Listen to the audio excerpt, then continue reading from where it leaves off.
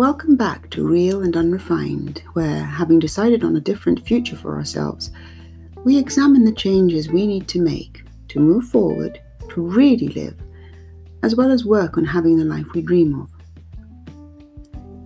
Have you ever felt that you have been amended or corrected so much so that you no longer know who you are anymore?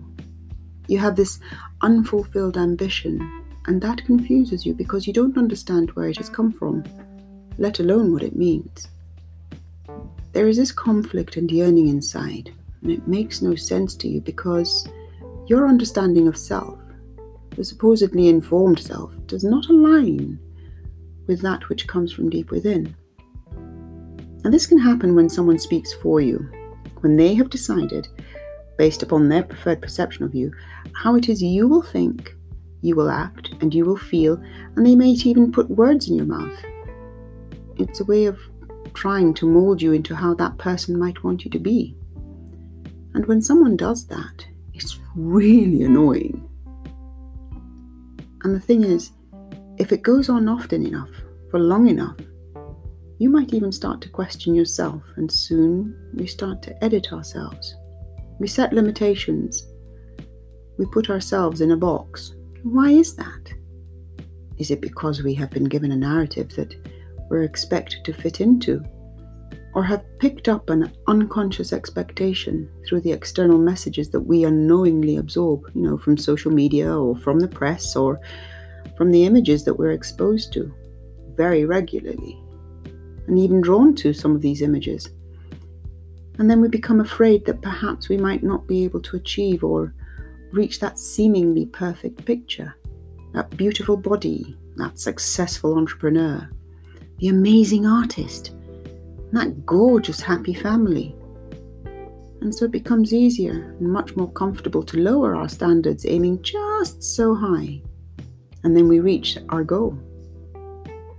Les Brown said, "It is better to aim high and miss than to aim low and hit." I really like that.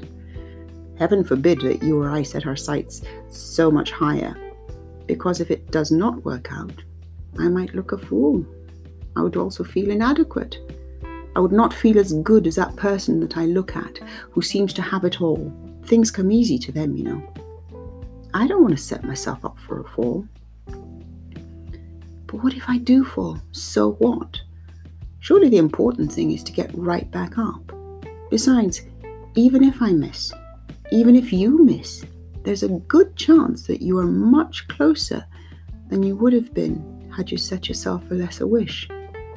It can be frustrating when someone imparts their definition of who it is they perceive you to be, especially upon you. But that does not mean we have to accept that view. And there's this wonderful expression, "What someone else thinks of me is none of my business." I am paraphrasing, but I like that. It kind of reminds me that I should not live my life, my dreams and my aspirations by the views of those who may have a different journey. I remember once saying to someone during a heated discussion that I had no intention of lowering my standards so that they could feel better about theirs. That is none of my business and not my job. And it is also very important to own our unrefined self. This edited self can come from our friends, partners, parents, family members, and sometimes even strangers. But what if they are wrong? What if what you would really like is very different? What if you're actually capable of so much more? What if you are the person that will make that difference that is so desperately needed? What if you chose to take that next step? And that is all that is needed at this point. It does not have to be leaps and bounds, because forward is forward, even if you do not yet know your purpose. So editing has its place when it's on a piece of paper, not when it comes to you or me. So on this journey to transformation, one thing I've come to understand is that it is okay to not know our purpose. Whilst that might feel a little bit aimless, think of it this way.